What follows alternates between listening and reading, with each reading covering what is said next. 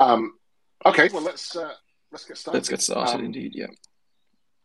So it's been 2 weeks since we last did this, and I well, I don't know what your packages are, but I have a list of one, two, three, four, five, six, seven, 8 packages but some of them I'm only going to talk about for a couple of seconds because um, because some of the packages are really, really small that I've highlighted. Um, but I think your list is maybe bigger than that from what you were saying before we started. So why don't you kick us off, Sven? Yeah, I do have a fair number. And actually, I found so many interesting packages that I fear I have to start some more side projects to use them. Okay. It's really interesting, and maybe we should say at the start, or just remind people where they can follow, where new packages are sort of surfaced. We have the Swift PKG update Twitter account that tweets out any new releases or package additions, and we also have RSS feeds on the website and subscribe to get updates on the latest packages. Um, so that's A good way to find that package updates account, by the way, is if you go to the profile of the packet Swift Package Index, it is following the Swift Package Index updates account because Swift PKG updates is not the most snappy to type Twitter username in the world. So yeah, but if you go to the followers, the people who the Swift Packages account is following, you can find a link to it there. Yeah. I wonder if we should have some Twitter buttons on the homepage actually to link to them. But That is a very good that's idea. a that's live product session. Well, so we do have a link to our main Twitter account on the homepage, but we don't link to the package updates account. And maybe that's the reason that the package updates account only has how many followers? I bet it's not very many. 259 followers. So yes, we could definitely do some better promotion of that. I didn't even know we had a Twitter link, but I'm following already. So Sure.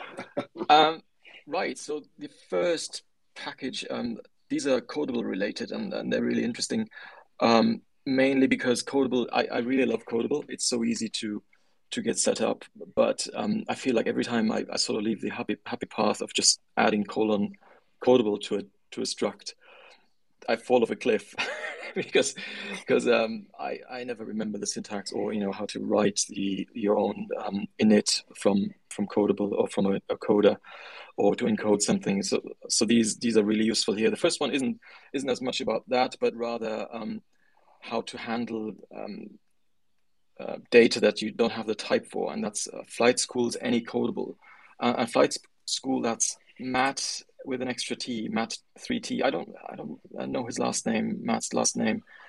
You I think it's Zvonda, from what I remember. But yes, he generally goes by Matt. Yeah. And that's Any Codable, and what it does effectively allows you to read in any JSON into a string colon any encodable um, type, and then you don't need to predefine what your type is, and you can handle stuff dynamically coming in, and obviously also in the other direction, encoding stuff. That's something I actually would have found useful quite a while back when I was toying with a project to read in shortcuts files. Um, um, and I actually wrote a value codel at the time that sort of handled that in another way. So that's where this kind of package is quite useful. And the other one is Yeah. called Codable with a K, and that's by, let me just find who the author is. João Murato. That looks like a Brazilian name.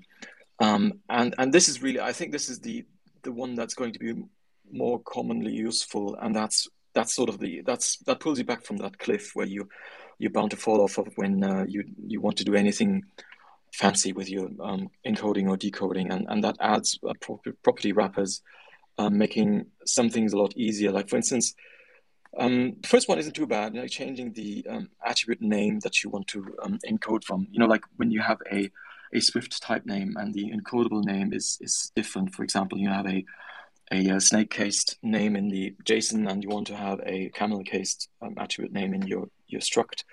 What you normally have to do is you define the coding key or coding keys enum, and I can't remember if it's a singular or plural protocol, where you define all the names, and then you can overload, you can change a name effectively.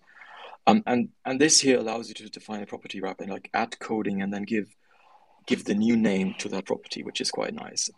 But it doesn't stop there. You can also have add codable date, and then you can define different date formats. So it does lots of interesting things, allowing you to very easily tweak the encoding and decoding of a struct or a data incoming JSON.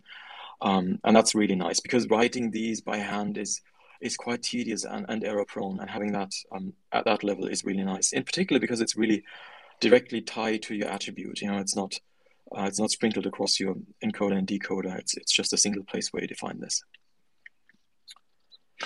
Yeah, it's interesting to see whether Apple will take any of these kind of ideas and like it feels like Codable is fairly done. I don't think there have been many changes to Codable since it was first introduced. But I wonder if they're looking at what people are doing with extensions to Codable. Yeah, I'm sure they are. Yeah, I could imagine that something like this sort of gets promoted. Maybe it's a two-step thing. First it's a property wrappers, and then, well, I guess property wrappers are the most natural way to actually extend it. So there might be some official wrappers to do this similar thing that Codable does. Codable with a K. Yep. Okay, interesting. Yeah, that's that one. My first one is it's a package called Compact Slider by Alexei Bukhtin. And so this is quite different to what you were just talking about with Codable there. This is a Swift UI control, very much focused on the front end rather than data decoding. And there's a couple of things that stood out about this. I think, first of all, it's potentially quite a useful little package. It's a customizable slider to take inputs between a range, just the same as any other slider would be. But the UI of it is much more customizable. But the reason I really wanted to highlight this is it's such a good README, and I've got so much stuff to say about good READMEs, which I will save for another day. But this is truly an excellent README straight away, and I'm always amazed how packages fail to do this, which is the first sentence of the README is a one-line description of what the control does. Yeah. So that you can literally you come to this, you read, what is it, like 10 words, and you know roughly what it does. It says compact slider is a control for selecting a value from a bounded linear range of values. That's a great one-line description. And then it goes into some more detail, has a kind of content contents, that kind of stuff. But within a couple of pages, you're already looking at video, embedded video or embedded GIFs of the control in action on both iOS and macOS, usage instructions, examples, documentation. It's got Duxie documentation, links to all of that kind of stuff. And I thought that was just such a great example of somebody who has clearly thought about, because it's very easy when you're writing a package. You know why you need it. That's why you wrote. That's why you started writing it. And it's quite a difficult task to kind of step back from it after you've released it and say, well, how are other people going to look at this package and how are other people going to view what I've created here? And this clearly shows that Alexei's done a great job of thinking that, and I wanted to highlight it. Yeah. He's also using the Swift Package Index badges to show compatibility, which gets anybody extra credit for using those.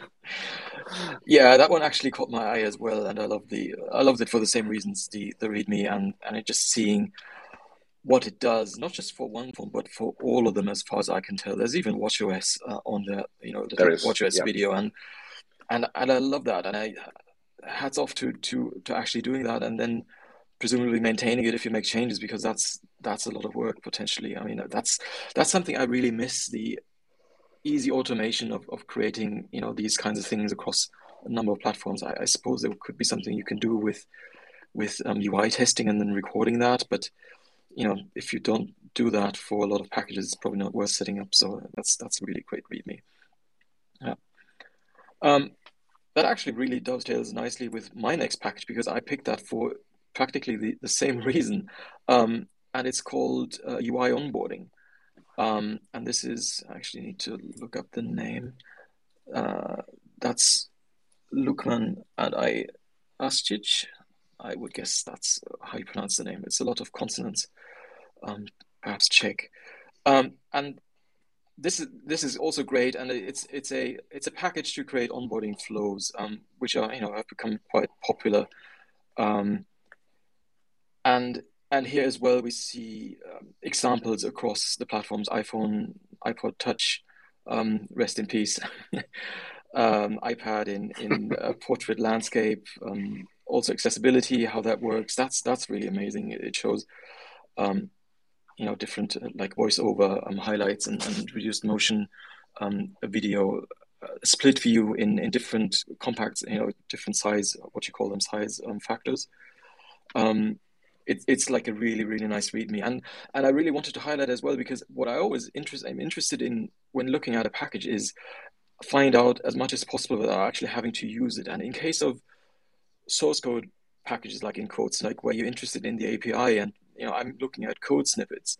But if it's a UI package, it's an API doesn't tell you as much about what it does, but these videos and screenshots really do. And that's why I think that's so valuable to have that in a README when it's about a UI component. And in particular when it's across platforms, because it gives you at one glance, you can tell, you're right, this will work, for my set of devices that I'm planning to use this on. So that's really great package. I've noticed that the author of my next package is in the Twitter space listening, and so I think we should do that one next, because and maybe he will come up and join us and talk to us a bit about it, because it's a fascinating package, and I definitely have some questions about it. So the package is called Runestone, and it's by Simon Stovring. I hope I didn't butcher your surname, the pronunciation of your surname there, Simon. But it's a text component for iOS that is from. I took a very, very short look at the source code, and because I was curious as to what technology it was built on, and what I know is that it's not a subclass of UI text view, which is the first thing I would have expected it to be. And it does use core text. So this is quite an interesting component, because core text is a very capable, and there was core text 2, which was, I think, released last year. I thought it could have been the year before, but I think it was last year. And certainly I have been kind of expecting some packages that leverage some of what core text 2 does, because core text 2, from what I've seen, is quite a low-level framework that is ripe for things to be built on top of it. And it looks like Runestone is certainly a great example of that. So it's a syntax highlighting text editor component for iOS. And I don't know whether you can hear me, Simon, but if you would like to come up and talk a bit about it, we'd love to have you come up. I've just sent an invite to speak. Maybe he doesn't have a mic handy, but yeah, I had that on my list as well. It's I was really looking forward to seeing that package. He had pre-announced it, and I was actually hovering, refreshing the page to add it to the index and seeing what it looks like. That's really great. Yeah, I was interested to. I mean, it's great to have a great editor on iOS. I don't use my iPad as much as I'd like for. I mean, I use it just not for editing. I'd love to understand if Sam plans to bring it to the Mac as well via Catalyst or something, because I think that'd be really nice to be able to edit, make it a cross-platform default editor, because I think that way I would see myself using it a bit more on iOS as well. So are you talking about Runestone the app, or Runestone the package? The app, yeah. So the package, the app, okay. Yeah. And my development needs are also more on Mac OS. That's why I would be interested to see. But I guess even with Catalyst, it's I'm never quite sure what the SwiftUI story is, because that's really my only avenue into UI development is via SwiftUI. I just haven't done enough iOS development in recent years, or macOS development to really be comfortable spending the time to ramp up there. And SwiftUI is just much easier to get started for the simple things that I would even be doing with it. But yeah, shall we move on to the next one? I just had a message from Simon. He said that he'd love to come and talk, but he's in the quiet zone on a train, which Okay. so we will thank Simon for being the responsible citizen that he is and not talking in the quiet zone. But we're both very interested in your package, Simon. Maybe we can get you back to talk about it at a future one of these spaces. That's great. Drive safely. Not that you're not doing the driving. Well, hopefully he's not driving the train now. Right. So the next one go for it. that I've got is called QR Code, and it's by I've got to click through again. It is by I don't see for some reason. Dagron F is the GitHub handle. Why can't I see the name there? Darren Ford. Darren Ford. That sounds familiar. Yeah, I've seen that name. Yeah, QR code. That's another one where there's a really nice README showing you what that would look like and what the options are in particular, and how you can configure your QR code reading and I guess displaying as well. Really nice. And the reason I'm interested in these sorts of packages, I mean, in general, there's two reasons for me, at least, to add a package. It's either something that's something I would know how to do and understand, but it's sort of tedious, and it's just nice to pull that in. So it's pretty low risk because you could do it if you had to do it on your own on a whim. And the other reason is it's something that I really would have to ramp up a lot, to do it, or I wouldn't be able to do it at all. And this is this sort of package where I wouldn't know where to start really to do a QR code reader and printer.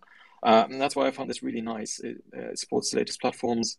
I just noticed it only shows Mac OS, but I suspect there might be a builder issue there, because he doesn't explicitly mention. Yeah, he doesn't mention UI views, so we probably need to look into why we're not properly displaying the platforms there. Because if you look at the README at the top of the README states iOS, tvOS, watchOS, Catalyst, etc., etc. But our build system has only flagged it as compatible with macOS. So yeah. We're highlighting a package where we do a bad job of determining the compatibility. Yeah, I've made a note for the team. Well, and I agree with you. I think that a package like this is almost like a perfect problem space for a package, because if you're writing an app, if you're in the weeds of creating a feature that needs a QR code of some sort, the last thing you want to go and do is go and learn about QR codes. This is nice and isolated. It won't get embedded in the internals of your app. So the kind of the cost of this dependency is going to be fairly low over time. And I hadn't seen it before. You just mentioned it then, but it looks like a great way to solve that problem. Yeah, and it's also one of those pitfalls, right? You think, well, QR code, how hard can it be, right? It's a couple of pixels. Look at all the options, and you realize, oh, okay, there's versions to this, and there's configuration options, and all that sort of stuff being handled is quite nice. Yeah, it looks great. My next one is a tiny package, which again, I like very focused packages because they tend to make good dependencies in that if it ever goes away or if something goes wrong with it, the impact of removing it is not so high. So it's a package called Time by Oleg Drayman, and it does one thing really. It deals with time intervals. So it actually gives you, I've done a lot of Ruby development over the years, and it gives you a feature that I kind of miss from Ruby, which is you can say 10.minutes or 3.hours or 500.seconds, and it will give you back the time interval that is representing. I don't know how many times I've kind of made a constant or a declaration of with a little comment next to it saying 3,600 equals 60 minutes, right? And I like this because I don't have a lot to say about this because it's very, very simple, but I like this because it does give that kind of feature back to the language. Yeah, that's really nice to be able to. I find it often the thing when you define a constant, right, and you don't want to necessarily put the unit in the name, like back off seconds. That sounds kind of weird. So you want to call that back off. But where do you then, is it a comment?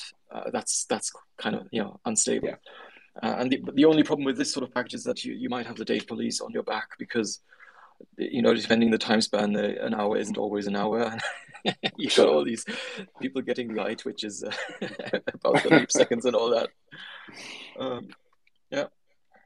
Nice. But yeah, that's about all I've got to say about that. So, and again, extra marks for putting the package index compatibility thing in this README.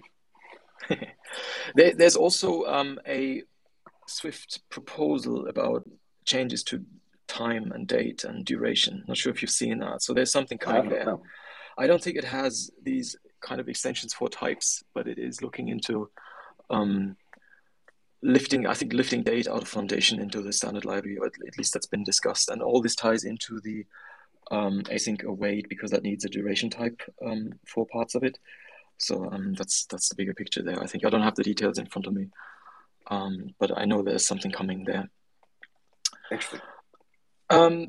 So I've got the next one are two packages that are sort of I put into a little category of access of packages, what I kind of think of them as, and that's SF Safe Sim and Veximoji. And I really Veximoji is on my list as well, so that's great. Well, I'll leave that to you then. I'll just talk very briefly about safe symbols, and I mainly picked it because we mentioned this last time we spoke, as a sort of package that's really, and that's one of those earlier examples where I said it's something that's really tedious to do yourself, but it's also safe to add, because if it breaks, it's very straightforward to replace on your own. It's a bit of work, but if push comes to shove, you can fix it. That's not a package that's going to put your project at risk. If there's any incompatibility or anything, that's sort of the thing you can jump in and presumably fix. And I just wanted to check who the author is, because it just says SF Safe Symbols. It's got a list of contributors. Friedrich Pichmann is a fellow German who's, I guess, the contributor. There's a number of contributors there. So yeah, that's a really nice package. That if you want to have types safe SF symbols in your code, I guess that's one of the places to go. There are more than that. This is also a nice plug for our search. So if you just search for SF symbols in the package index, you'll find a range of packages that do practically the same thing. This is the one with the most stars. There's 1, 2, 3, 4, 5, 6, 7 packages. So you can pick whichever one you prefer. And as you say, the other one that is kind of similar to this is Emoji by Arnold Rosen. And what this package does is, again, it eliminates a really tedious task of looking up the emoji for a specific country's flag. So you say a string, as in US, or the examples on the README here are US and GBENG for the England flag, not the United Kingdom flag, but the England flag. And it's going to pass you back an emoji. It even supports checkered flag, which I quite liked. Again, this is something that you can embed these directly, and of course you can have these emoji embedded directly into a Swift file. That's something you can absolutely do. But I quite like the idea of this little package to help you along with that. Yeah, it's really nice. It's also got a pirate flag, which is neat. Yes, I see now. There's like cross flags, checkered flags, pirate flags, pride flag. Pride, trans, yeah, really nice. It's all there. Excellent. Excellent little package. Right, shall I go next, or yeah, I do think that. Well, I'm gonna have one more, but let's do one more from you and then one more from me, and then probably call it there. Yeah, that sounds like a plan. So the next one I've got is called SwiftUI App Icon Creator, and I'm bad at. I should have. I think this is Dariusz Rybicki. He's got some other package that I know. I've seen that name. So this is a package that allows you to create icons, I guess, in a playground, if I studied this correctly. Yes, you set up a Swift UI view where you effectively render your icon, and then it outputs on the in your preview panel different sizes of the icon. You know, the 3x, the iPhone notification size, 20 points, iPhone settings, 29 points, iPhone Spotlight, 40 points.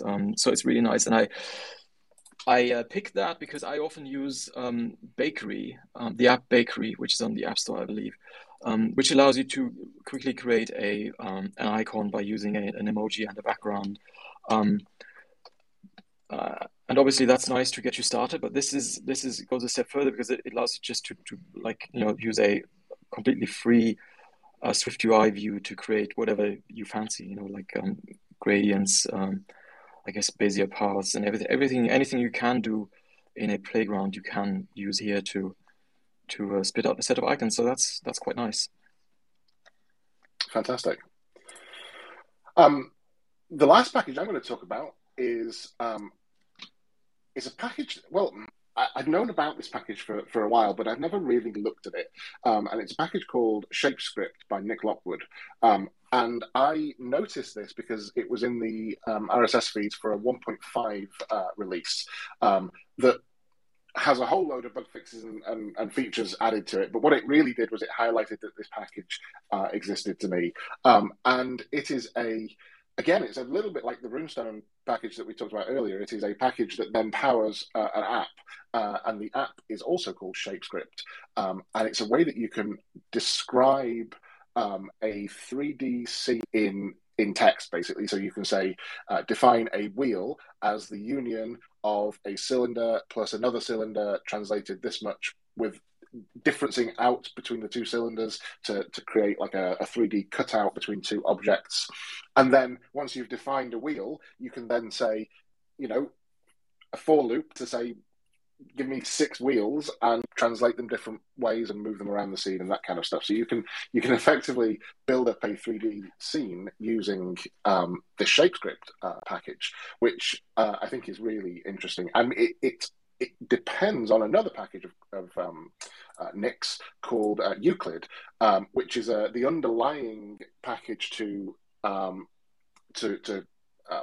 create and manipulate 3D shapes, basically. So you can take a square and extrude it out into a cube, or you can take a circle and extrude it into a cylinder, and you can take the cube and the cylinder and intersect them to get a more complex 3D object. And it's clear the amount of work that has gone into this package is extensive. It's quite incredible. Yeah, that looks amazing. It looks to be like a bit similar in, you know, you can programmatically create your 3D scene versus you know, using a 3D editor. Is that Blender? What's typically Blender or used? Yeah. And I find that really, yeah, it's tremendous. And of course, I've seen. Sorry, no, you go on. No, I just saw Nick's tweets. You know, he's tweeting about this every once in a while he's developing this, and I've always been fascinated by the kind of stuff he's doing there. It's quite extraordinary. This is a whole language, right? The Shapescript. Really interesting. I've also seen his tweets, but this is the first time that I've really looked at what he's actually doing here, and I was blown away by what I thought it was incredible. And of course, it's not got the fidelity of something like Blender, and it will never have the fidelity of something like Blender, because the thing that takes a 3D scene from something like this that you can generate with code into something that looks incredible is all the little imperfections that are not perfectly regular and squares and cylinders and cubes and all that kind of stuff. But I think this is still, well, there's a couple of really obvious ways that this could be super useful, and the first one that springs to my mind is as a kind of teaching aid for this kind of stuff, but also as a teaching aid for programming. What better way to have a fun programming experience than generating a 3D scene? I love. Well, in fact, I'm going to download the app and have a play with this and see what I can create with it. Interesting. I wonder if you could create building blocks that you then export for further use in a tool like sure Blender. You can, yeah, because even in the example I gave when I was talking through it was from the screenshot on the package, and the very first thing that gets done in that is the definition of a wheel. So even if you can't take, predefined shapes, you can certainly just grab someone's definition of a wheel if they've shared it and take it from there. Right. Very, very interesting. Great package, that. Yep, absolutely. Well, they all are. We've talked about some interesting packages today, and just to mention again at the end of the space here, both Sven and I, the source for all of these packages was for me, it was the RSS feeds that the package index outputs constantly. That I basically went through the list of major releases and the list of minor releases and opened them all up in a web browser and then just kind of browse through the release notes and packages that were in there. Did you use the Twitter feed or did you use the RSS, Sven? A mix of both, really. I'm sort of following the tweet, as I browse Twitter, and then every once in a while I know immediately that's interesting and I put it in the list. But then I also look at the RSS feed to just cover the things I might miss while doom scrolling. So that's my process, and it's great to have both, really, because sometimes it's easier to click through and read a bit more from the Mac or the iPad versus the phone on Twitter. Yep. So yeah, there you have it. Should mention that we will publish the links on the blog after this, so people can see what packages we talked about. And I guess that's it. Otherwise, isn't it? Yeah. Thank you everybody for listening, and I think we're going to do this fortnightly or bi-weekly. So I think that's about the kind of cadence for it. There was certainly enough packages that I didn't get to the end of everything that I'd highlighted, but I think fortnightly seems like the right kind of cadence for it to me. Cool. Yeah. Well, maybe we can have a poll or something. I mean, we'll see how it turns out. Absolutely. Yeah. All right. Thanks everybody for listening, and speak to you soon. Speak to you soon. Bye-bye. Thanks, everyone.